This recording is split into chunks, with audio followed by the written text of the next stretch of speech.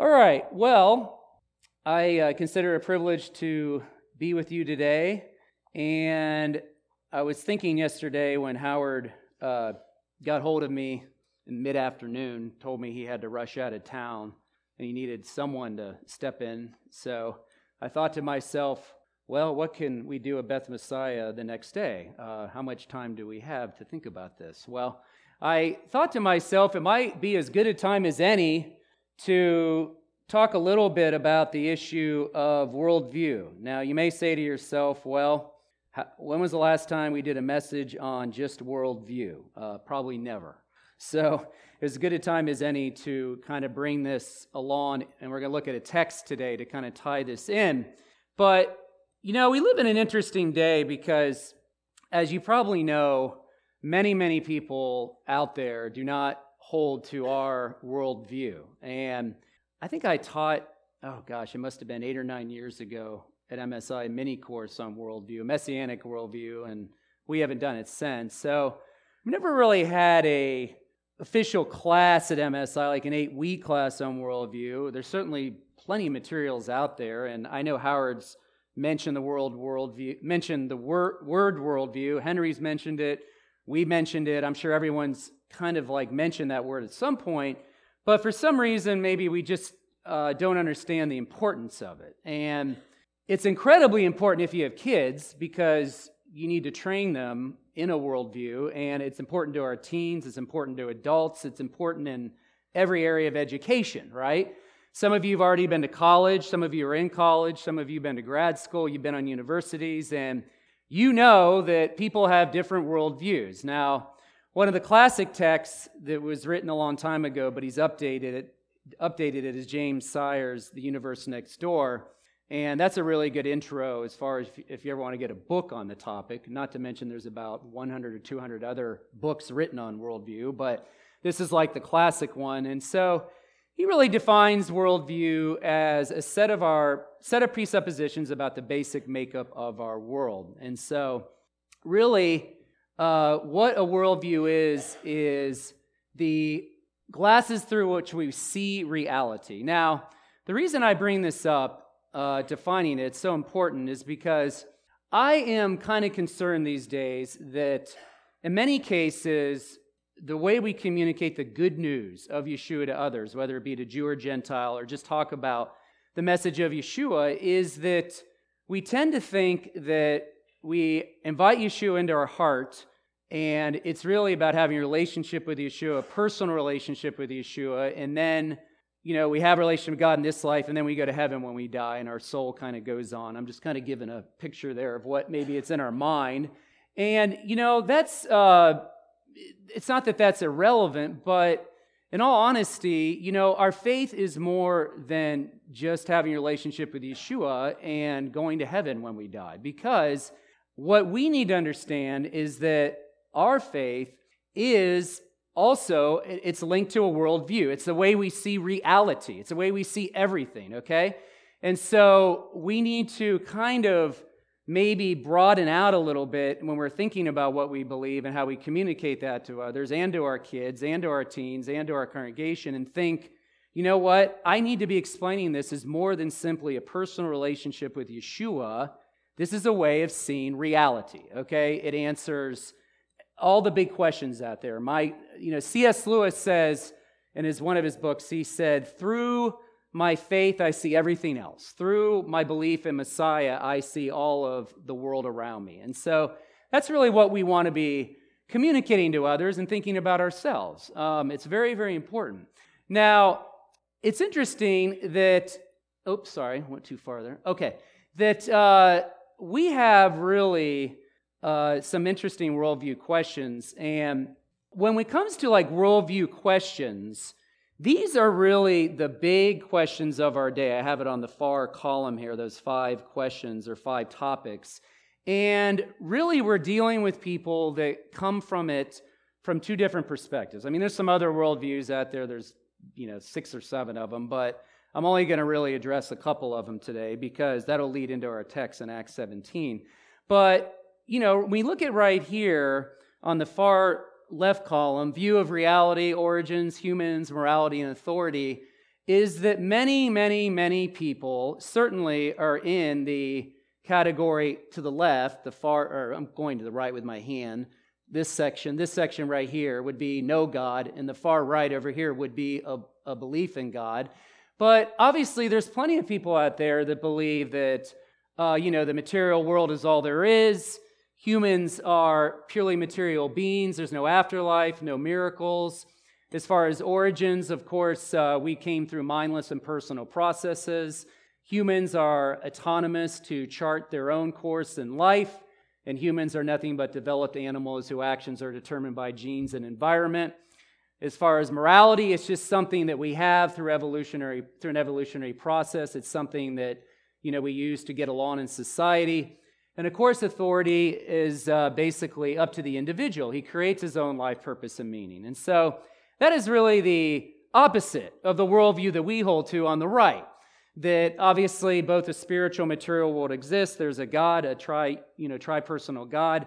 Obviously, there's an afterlife. Miracles are possible. Humans are spiritual beings and physical beings as well. And of course, we are created by God with purpose and image, and morality is objective. It flows from the nature of God. And of course, God is the cosmic authority over all of life. Now, if you've ever gone onto a college campus, you probably know that this worldview over here on the far right is not the worldview on college campuses. It's the other one. This is the one that's taught, that one right down there, all the way down. And even in high schools, right? Because it's a high school, a public high school. So anyway, so this is very interesting because I want you to understand how important this is, because we're going to look at Acts 17 here. If you go to Acts 17 in your Bible, like, oh my gosh, he's finally going into the Bible. But here we are, and here's Paul coming along here. And Paul is obviously one of the foremost communicators in the New Testament, and we know that he went all throughout the region going to synagogues, and he also encountered a lot of different people, different worldviews. But this is an area in Acts 17 where he encounters many worldviews, and I want to kind of tie this in because, it's so important today to understand the way the culture thinks and the way people are forming their worldviews around us. Worldview is shaped by media, it's shaped by culture, it's shaped by parents, it's shaped by education, it's shaped by relationships. And I think for all of us, hopefully we're still working on our worldview, we're still forming it, but we do hopefully have some basics down. Hopefully on the far right side here, this is some of the presuppositions in your worldview, the worldview that you hold to. Hopefully you've got some of that in the back of your mind, like, yeah, that's what I believe. But, when I get out there in the workplace, and by the way, I want you Monday morning to go into your job and walk up to your fellow coworkers and say, do you have a worldview? Just walk right up to them, right? And say, hey, here's 5 points. Let's go over these. I'm sure it will go over very well. And I'm sure they've thought about it all day. They've been thinking about it all weekend. They went through the stress and they're ready for Monday morning. They're like, let's talk about worldview analysis. Let's talk about these 5 things. No, probably not. But the point is that your coworkers do have a worldview, and many people around you have a worldview, okay? Now, let's look at Acts 17 here. So here comes Paul, and he is going to go into, going to share the faith in many different settings here. So we read here in Acts 17, all throughout Acts 17, he's actually got 3 different audiences here. He goes to the synagogue, and then he's got a Greek audience in Athens. And what's funny about Acts 17 is the more I look at books and study this chapter I've been looking at over the years, is that it's funny how many books are written about Acts 17. They talk about Paul's message in Acts 17 and how we can apply this today and how it's such an example of how we can reach out to the culture around us today. But they always skip. It seems like they don't talk much about the first 17 or 18 verses or 19 verses. They just go right to the Mars Hill address. And see, it's the first part that you need to get to as well, because Paul is certainly going into the synagogue, and that's very important for us. Now, let's read here. So it says in Acts 17, verse 1, Then they traveled through Amphipolis and Apollonia and came to the Thessalonica, where there was a Jewish synagogue. As usual, Paul went to the synagogue, and on 3 Sabbath days reasoned with them from the Scriptures, explaining and showing that the Messiah had to suffer and rise again from the dead. They say, "This Yeshua, who I'm proclaiming to you, is the Messiah." And then some of them were persuaded and joined Paul and Silas, including a great number of God-fearing Greeks, as well as a number of leading men. Now, of course, we see here that it says here, some of your translations say it was Paul's custom. It says here in verse 2, in my translation, it says as usual. I don't like that translation. I like it was Paul's custom. But the point is, it's his custom to go to the synagogue. And we know in Romans 1, it says the gospel, the good news, is to the Jew first. And so Paul always went to the synagogue first because Israel was called to be a light to the nations, and we know the Messiah comes right through the seed of Abraham and through the line of David. He is the ideal representative of his people, and he came to Israel. He says in Matthew chapter 10, he told his disciples, only go to the lost sheep of Israel and preach the gospel to them. Of course, the end of Matthew branches out into the nations. But the point is that Paul knew throughout the Tanakh, the pattern was always Israel was the light to the nations. They are called to be that light, and then people are drawn to them, of course, hopefully.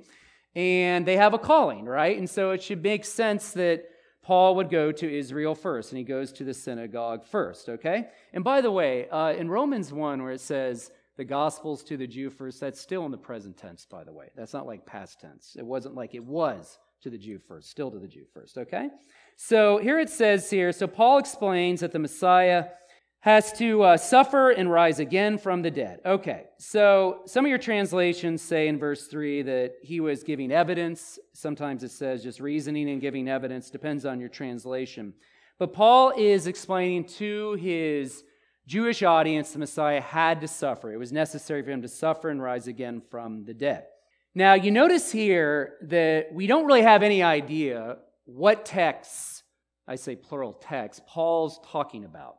He doesn't really list them. He doesn't say, I'm referring to Isaiah 53 or Psalm 22 or whatever text it is. So we could infer that's maybe what he's talking about, most likely, but we don't know for sure. He could be talking about the entire redemptive plan of the Tanakh from Genesis on. What had to happen was the Messiah had to suffer and rise again from the dead, because you won't find a whole lot of texts in the Tanakh specifically saying the Messiah, when he comes, he will suffer and die and rise from the dead. Not a lot of text there to go to. Maybe a couple, but, not really explicit. So we don't know for sure, but the point is that Paul is saying it's necessary that the Messiah had to suffer and rise again from the dead. And of course, he says this is Yeshua. Now, it says here in verse 4, some of them were persuaded and joined Paul and Silas, including a great number of God-fearing Greeks, as well as a number of leading women. So some believed, but then, of course, there is opposition. This happened all the time in the early proclamation of the good news. If you read all throughout Acts, there was always opposition. It says here in verse 5, but the Jewish people became jealous, and they brought together some scoundrels from the marketplace, formed a mob, and started a riot in the city. Attacking Jason's house, they searched for them to bring them out of the public assembly. But when they did not find them, they dragged Jason and some of the brothers before the city officials, shouting, these men who have turned the world upside down have come here too. And Jason has received them as guests. They are all acting contrary to Caesar's decrees, saying that there's another king, another king who is Yeshua. The Jewish people stirred up the crowd and the city officials who heard these things. So taking a security bond from Jason and the others, they released them. Now, before I explain that, I just want to say something else here. It's very important. We need to understand that Paul is interesting because when you read through this text in Acts 17, you notice at the beginning of this chapter, as I just read, he appeals to the scriptures, right? He appeals to the Tanakh. And you see, we need to understand that when people ask us, how do you know there's a God, which is the most pressing question of all mankind, and it will go on till the day we die, that God is chosen to communicate to humans through two ways, okay? There is what we call natural theology, and that is really where we can figure out there's a God or look to see if there's a God in the world of nature alone, okay? You don't need to open the Bible to look in the world of nature and see there is some sort of designer or deity. That's what Paul talks about in Romans 1, that everybody knows there's a creator, right? And we know throughout history, people groups all across different nations have all reached up to some sort of God. They might even worship a tree, whatever it is. But the point is that there's something that God has planted in the world of nature. The humans should discern there's some sort of designer or some sort of creator. Okay? So with Paul, though, in Acts 17, he doesn't need to do that here. He doesn't need to use natural theology with his Jewish audience. They already believe there's a creator. They're rooted in the Torah. They're rooted in Tanakh. And so he doesn't really need to do that. So what he does is he appeals to revealed theology, okay? And that is based on what we call authoritarianism. Now, everybody in this room, if you go to Beth Messiah and you're a member here or you go to MSI, we know that we have an authority. And our authority is the Word of God, right? That's what we base our faith and practice on. It's authoritarianism, okay? And that means God's revealed himself through a written text. Now, you may say to yourself, well, hey, there's other people out there that think they've got the authority, like the Quran or the Book of Mormon or some other text, and you're right, they do. And they think it's just as authoritarian, just as big as an authority as this book right here. So that's why we have to go through the evidence and see which one really came from God and which God is it, and that's what we do with apologetics. But at this point, Paul is strictly using what we call revealed theology. He's just sticking with the text, okay, with the Jewish people, and that's great. But you see, what's happened is in our culture, things have shifted so much that, it's hard today to even sometimes start with the Tanakh with our Jewish friends and loved ones, because a lot of times, as you know, they don't necessarily read the Tanakh. They might not have a good foundation in the Tanakh. So sometimes, many cases, you might have to start with natural theology today, in today's world, okay? Not back then, though, all right? Now, let's go back to Acts 17. So it says here, we just read through verse 5 to 9, that Paul, apparently there was opposition, and so this mob forms, and they start creating a problem for Paul and Silas. Now, you notice that what they're upset about, most likely, because it says in verse 4, in the synagogue that Paul went to, there was God-fearing Greeks. Okay, these are Gentiles who are visiting the synagogue who are actually fearing, they do have some sort of understanding of God, the God of Israel, but they're God-fearing Greeks. But they're not converts to Judaism yet, because people could convert to Judaism. So most likely, Paul's audience here, the Jewish people who created a problem, were not happy that Paul and Silas were drawing people out of the synagogue, these potential converts to Judaism, right? Because they were coming to believe in Yeshua. And so they were not happy about that, and they created a problem, okay? And they created a mob here. So they go into Jason's house, and they search for them, and they drag Jason out, and they say here, and they talk about Caesar. It says here, in verse 7, it says, and Jason received them as guests, and they're all acting contrary to Caesar's decree, saying that there's another king, Yeshua. Now, at that time, Caesar was known as the king, and they're proclaiming Yeshua as the king, and that's going to create a conflict indeed. Okay, so it says in verse 10 here, as soon as it was night, the brothers sent Paul and Silas off to Berea. On arrival, they went into the synagogue of the Jewish people. The people here were more open-minded than those in Thessalonica, since they welcomed the message with eagerness and examined the scriptures daily to see if these things were so. Consequently, many of them believed, including a number of prominent Greek women as well as men. But when the Jewish people from Thessalonica found out that God's message had been proclaimed by Paul at Berea, they came there to agitating, stirring up the crowds. So once again, Paul and Silas have opposition, but they have success in Berea because this audience searches the scriptures. They are interested. So that is, they're a little better success than Thessalonica. However, the opposition comes in from Thessalonica. The same opposition starts creating a problem, okay? So it says here in verse 14, then the brothers immediately sent Paul away to go to the sea, but Silas and Timothy stayed on there. Those who escorted Paul brought them as far as Athens, and after receiving instructions for Silas and Timothy to come to him as quickly as possible, they departed. So here's Paul and his companions going to the Jewish people, going to the synagogue, which, by the way, I don't think we do that much today. I don't know anybody that, goes to the synagogue on Saturdays and, shows up and starts trying to reason with Jewish people from the scriptures, okay? So We notice the times have changed today a little bit. But the point is, though, they go to the synagogue and they have opposition from some people, but this always happens, and they have some success. Some people believe, not everyone believes, that they have some success. And so Paul right here is really, it's interesting, as the narrative moves on, as Luke tells it in Acts 17, it's so interesting because it's almost like the pattern of the Tanakh, where you have Israel as a light to the nations, and all the Gentiles are supposed to flock to Israel because they have the one true God and they have the light. And then Paul understands that, so he goes to the Jewish people in both these two times, in Thessalonica and Berea. And then he ends up here, and the next audience is going to be mostly just a Gentile audience. So you have Jews and Gentiles, who Paul's reaching out to. So it's very interesting.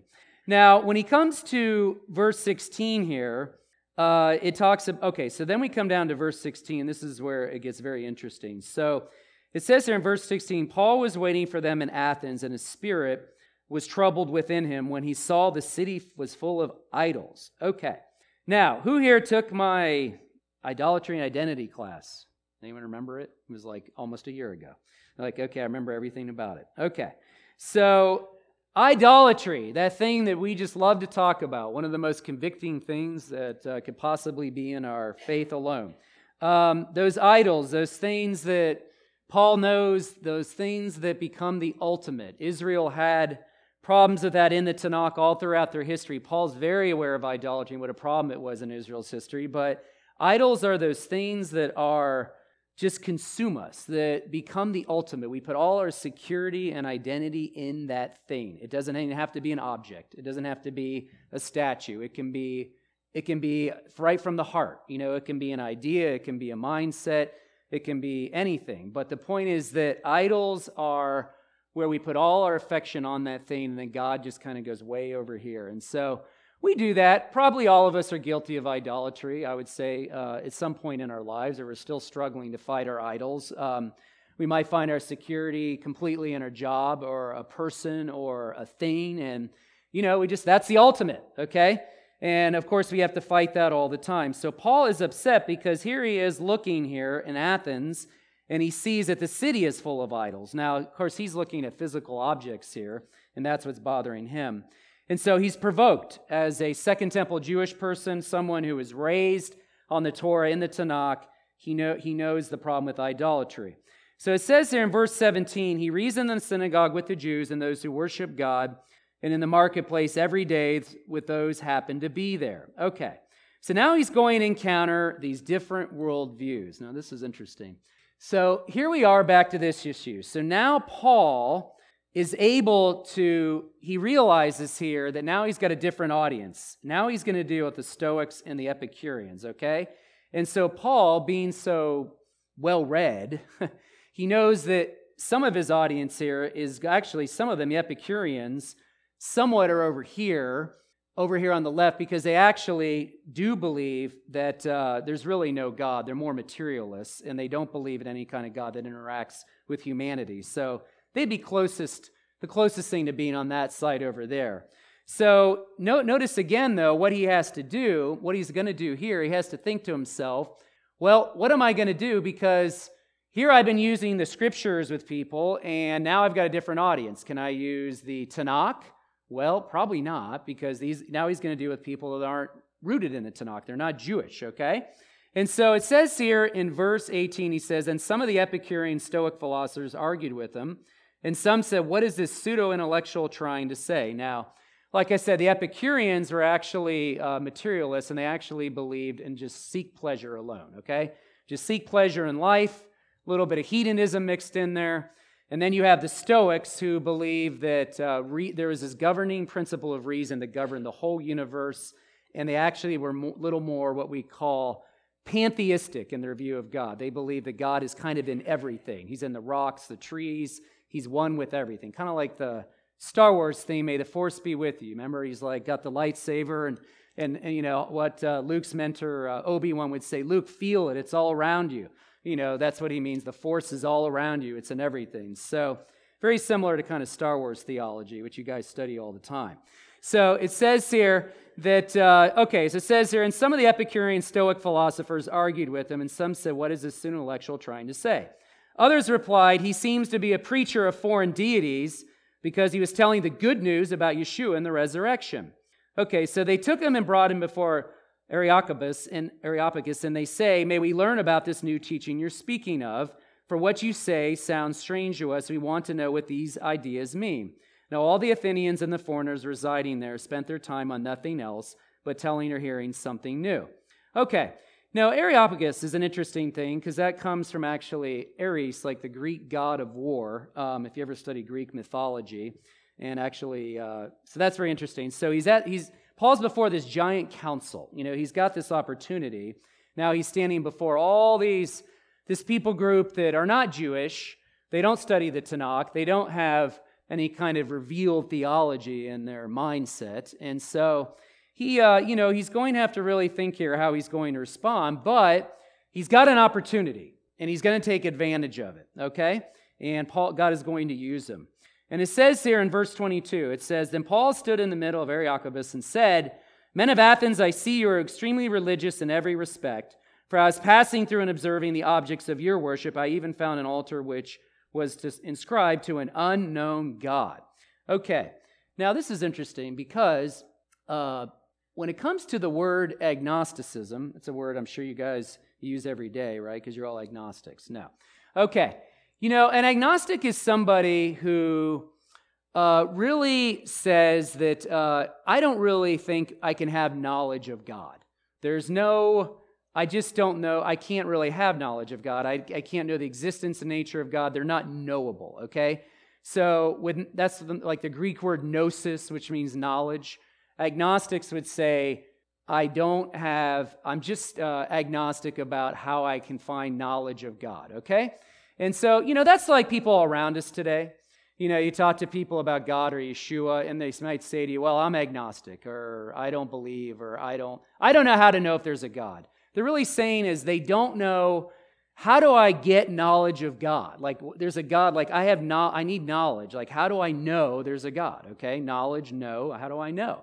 And once again, what Paul's going to do here is he's going to go to this issue. He's going to show them that there is knowledge of God, but he's not going to appeal to authoritarianism now. He's not going to appeal right away to the scriptures. He's going to appeal to nature, okay? To the world of nature. So here's what he says here in verse 23 on. So it says here, as I was passing by, in verse 22, it says, then Paul stood in the middle of Areopagus and said, men of Athens, I see you are extremely religious in every respect.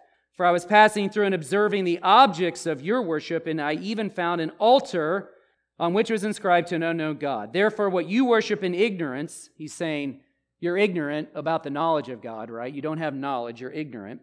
Therefore, what you worship in ignorance, this I proclaim to you. Actually, I should say, they don't have knowledge of the correct God. That's what I mean.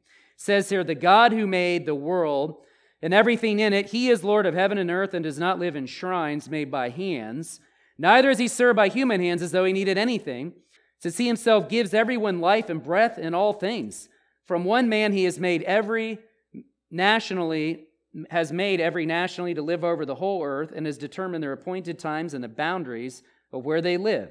He did this so they might seek God and perhaps they might reach out for him, though he's not far from each one of us, and in him we live and move and exist, as some of your own poets have said, for we are his own offspring.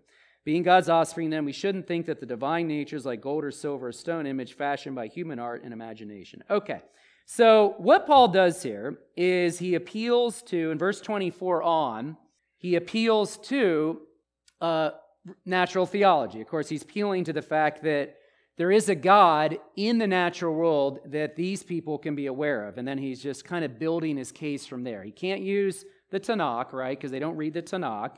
And he's arguing that there is a God who's made everything. And now, notice he says right here in verse 26, from one man he's made every nationality to live over the whole earth and has determined their appointed times and boundaries where they live, so that they might seek God. And perhaps they might reach out and find him, though he's not far from each one of us. Now, I'll tell you, I I don't want to go on name that testimony because, Howard always calls it, name that testimony. Come on down and give your testimony about Yeshua. That's not what I'm going to do. But I'll tell you what, when I was, before I came to faith around age 24, I would say that when Paul talks about in Romans 1 about how the creation bears witness that there's a God and people are without excuse, I was in all the way on natural theology. Like, I knew there was a God in the world of nature.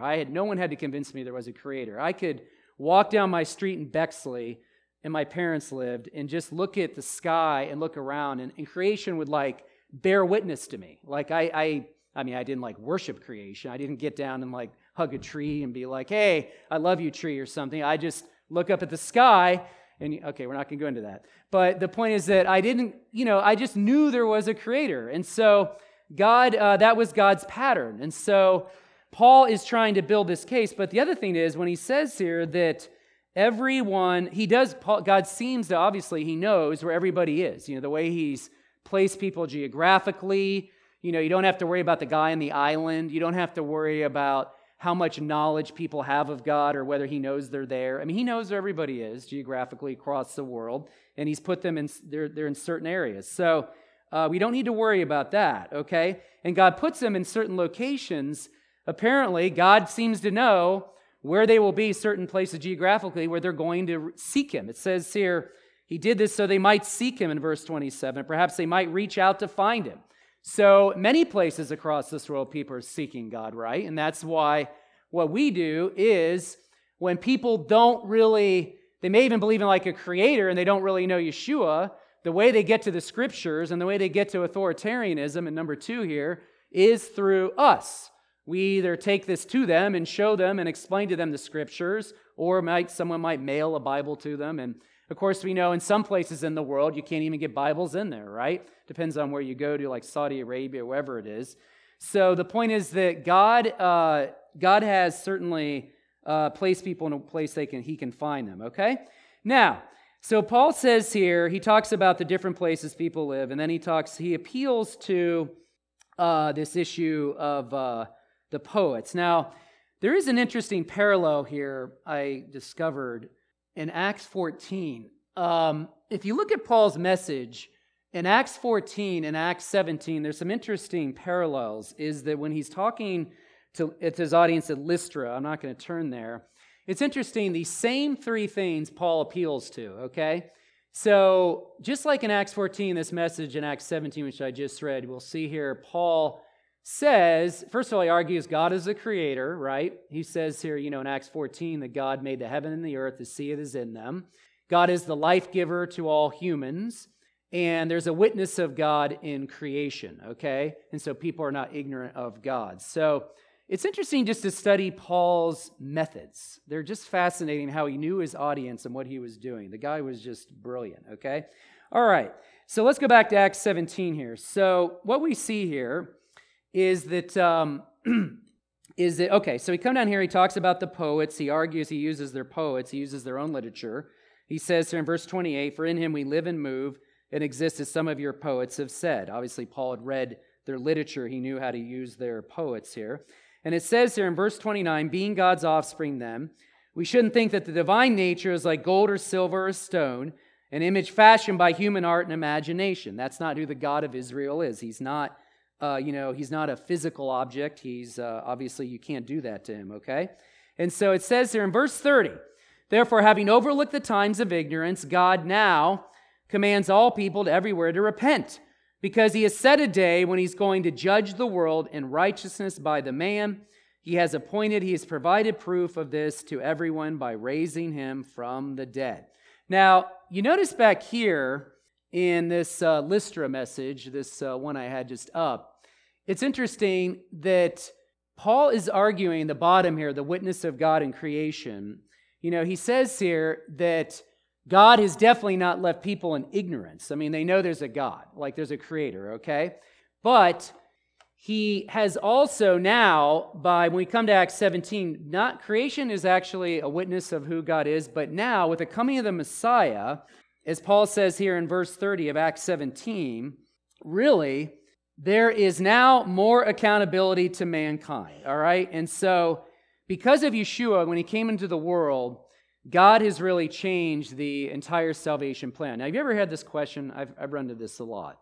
What about people in the Tanakh that didn't know about Yeshua? What about Abraham? What about people that didn't know about Yeshua? All they believed in the God of Abraham, Isaac, and Jacob. They didn't know about Yeshua. What happened to them? Well, it's quite easy. The object of their faith was the right God. They believed in the God of Israel. They had a relationship with God. They were saved by faith, and they were fine with God. But that's fine, and that happened then. But with the coming of the Messiah, at this stage of history, things have changed a bit, okay? Because now with Yeshua's coming, there's more accountability to both Jew and Gentile, right? And so when Yeshua rose from the dead, that is the ultimate proof of who the one true God is, okay? Like I said in the last message about a month ago, I said, if Yeshua rose from the dead, that establishes who the one true God is. It is the God of Abraham, Isaac, and Jacob, okay? So, it says here in verse 32, when they heard about the resurrection of the dead, they began to ridicule him. And others said, we'd like to hear you from again about this. And Paul left their presence. Now, it says here in verse 34 that some people joined him and believed. Now, it's interesting that when you study commentaries about Paul's methods, some people say, some commentaries and scholars say, that Paul's Acts 17 message was kind of a failure. Believe it or not. And they say, well, he tried to reason with the Jewish people. He tried to use the scriptures, and that didn't really work too well. He didn't get that many people believed. Or he tried to reason with the Greeks, use creation, and then he finally appealed to Yeshua with them. And he only got a few here that believed at the end. And then they say, when it comes to 1 Corinthians, Paul talks about how he comes in the power of wisdom and the Spirit. Like he speaks forth powerfully in the wisdom of the Holy Spirit. And so some people say Paul kind of shifts his outreach, the way he does it. But I would have to say I disagree with that, because I think that what we see here is that Paul is faithful, and some people do believe, not everybody, who cares, because it's never about numbers anyway, right? It's about faithfulness. But it's interesting how people judge Paul by his success, by how many people believe. Very interesting how people do that, just like today. So the question becomes for us today is back to this issue of what we're going to do about this issue of worldview. Because the way I see it today is that, I think for all of us, when you look around the culture and you get upset what you see on the news, and you look around and you say, oh, how can they believe that, or how can they act like that, or how can they have that position on something?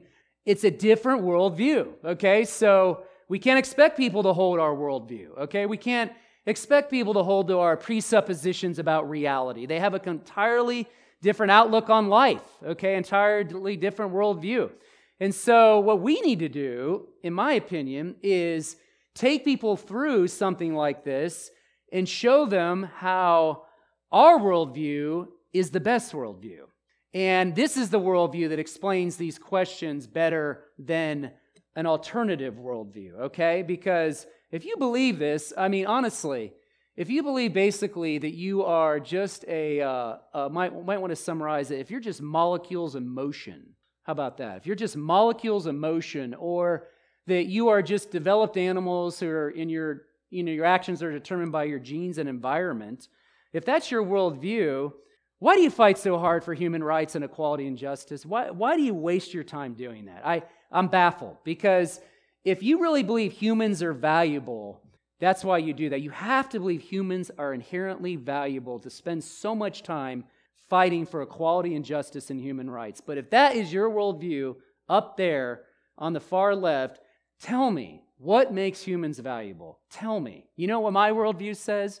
We're created in the image of God. Every person across this world, doesn't matter what their nationality is, doesn't matter what they look like, doesn't matter who they are, we're all created in the image of God, and we have intrinsic value. God has, created us in His image, and we all have value and dignity and equality, okay? It's not based on where we live, what nationality we are, how much money we have, how much money we don't have, or anything. We've got the answer, okay? It makes more sense on the right. That is the worldview that answers that questions, okay? That's the worldview on the right that compels us to spend, by the way, I may say, millions and hundreds of believers today are focused on social justice things. The reason they do that is because they believe that humans are created in the image of God and they have value, and we want justice and equality and rights for people, right? So we have the answer to that issue, okay? So I think that we really have an opportunity here at this stage of the game to get our worldview out in the public square, and not to mention train up our children to know a worldview, because teaching them this right here, if you teach them just this, you know what's going to happen is they're just going to have a privatized faith. It's just going to be me and Yeshua and the Spirit. And that's all they're going to learn throughout the days of their spiritual lives, okay? And what's going to happen is they're going to not see the big picture, okay? And we need to be equipping them to show them that our faith is more than that. It is a worldview as well, the way we see reality, okay? And for God's sakes, we don't have any idea how much longer until Yeshua comes back. And we don't talk about that anymore because no one wants to, because it's been so butchered. So, we might be engaging this world and culture for a long time, okay? We might be here for a long, long time. And so we have to be able to equip our people with worldview training. So I know that Henry's working on something right now on this, and I've given him something, but, that's something that we want to instill congregationally and our families. And, of course, I do it on a campus all the time, as you know. So it's like if I'm going to go on a campus and even do anything, if I don't have Worldview Training 101, you might as well just not even show up. So, this is just the way it is today, okay? So let's learn from Paul and appreciate his methodology and how he reached out to people and how he knew the culture at the time.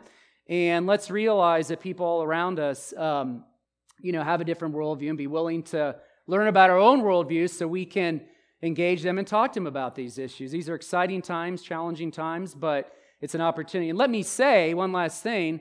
Just yesterday, I got a text from Lucy, my wife, who my kids are homeschooled, and she's going through a curriculum right now with my son Jack on worldview and science. And these were the 4 worldview questions he had yesterday. I have it on my phone because I didn't have it up here. It says, worldview is big picture. It's the way that the person sees and interprets, views the world. Reality and truth never change, but the way a person thinks about things can affect what he believes is real and true. So these are the 4 worldview questions my son's learning, he's very young, as you know, 10 years old. Says here, origins, where did I come from? Purpose, why am I here? Identity, what makes me unique? Destiny, where am I going when I die? And so, we can, there's basic things out there we can start now. And so let's be doing that, okay? All right, you said it. All right, I understand we need to study worldview. So having said that, let's go ahead and close in prayer, and let's go forward today. Lord, we just want to thank you so much for the fact that you have given us the best worldview. You've given us a worldview that explains reality so much better than other worldviews, that you've given us just the way to see reality that makes so much sense. And we pray, Lord God, that we be able to appropriate that and realize that we need to have the big picture. And I just pray, God, you bless each person here. Help us to train up our kids and help us to know, maybe we're an adult, we don't even have a worldview yet. I pray, Lord God, that you would help us to focus on that and be able to communicate it to others for the days to come. And we pray this all in Yeshua's name. Amen.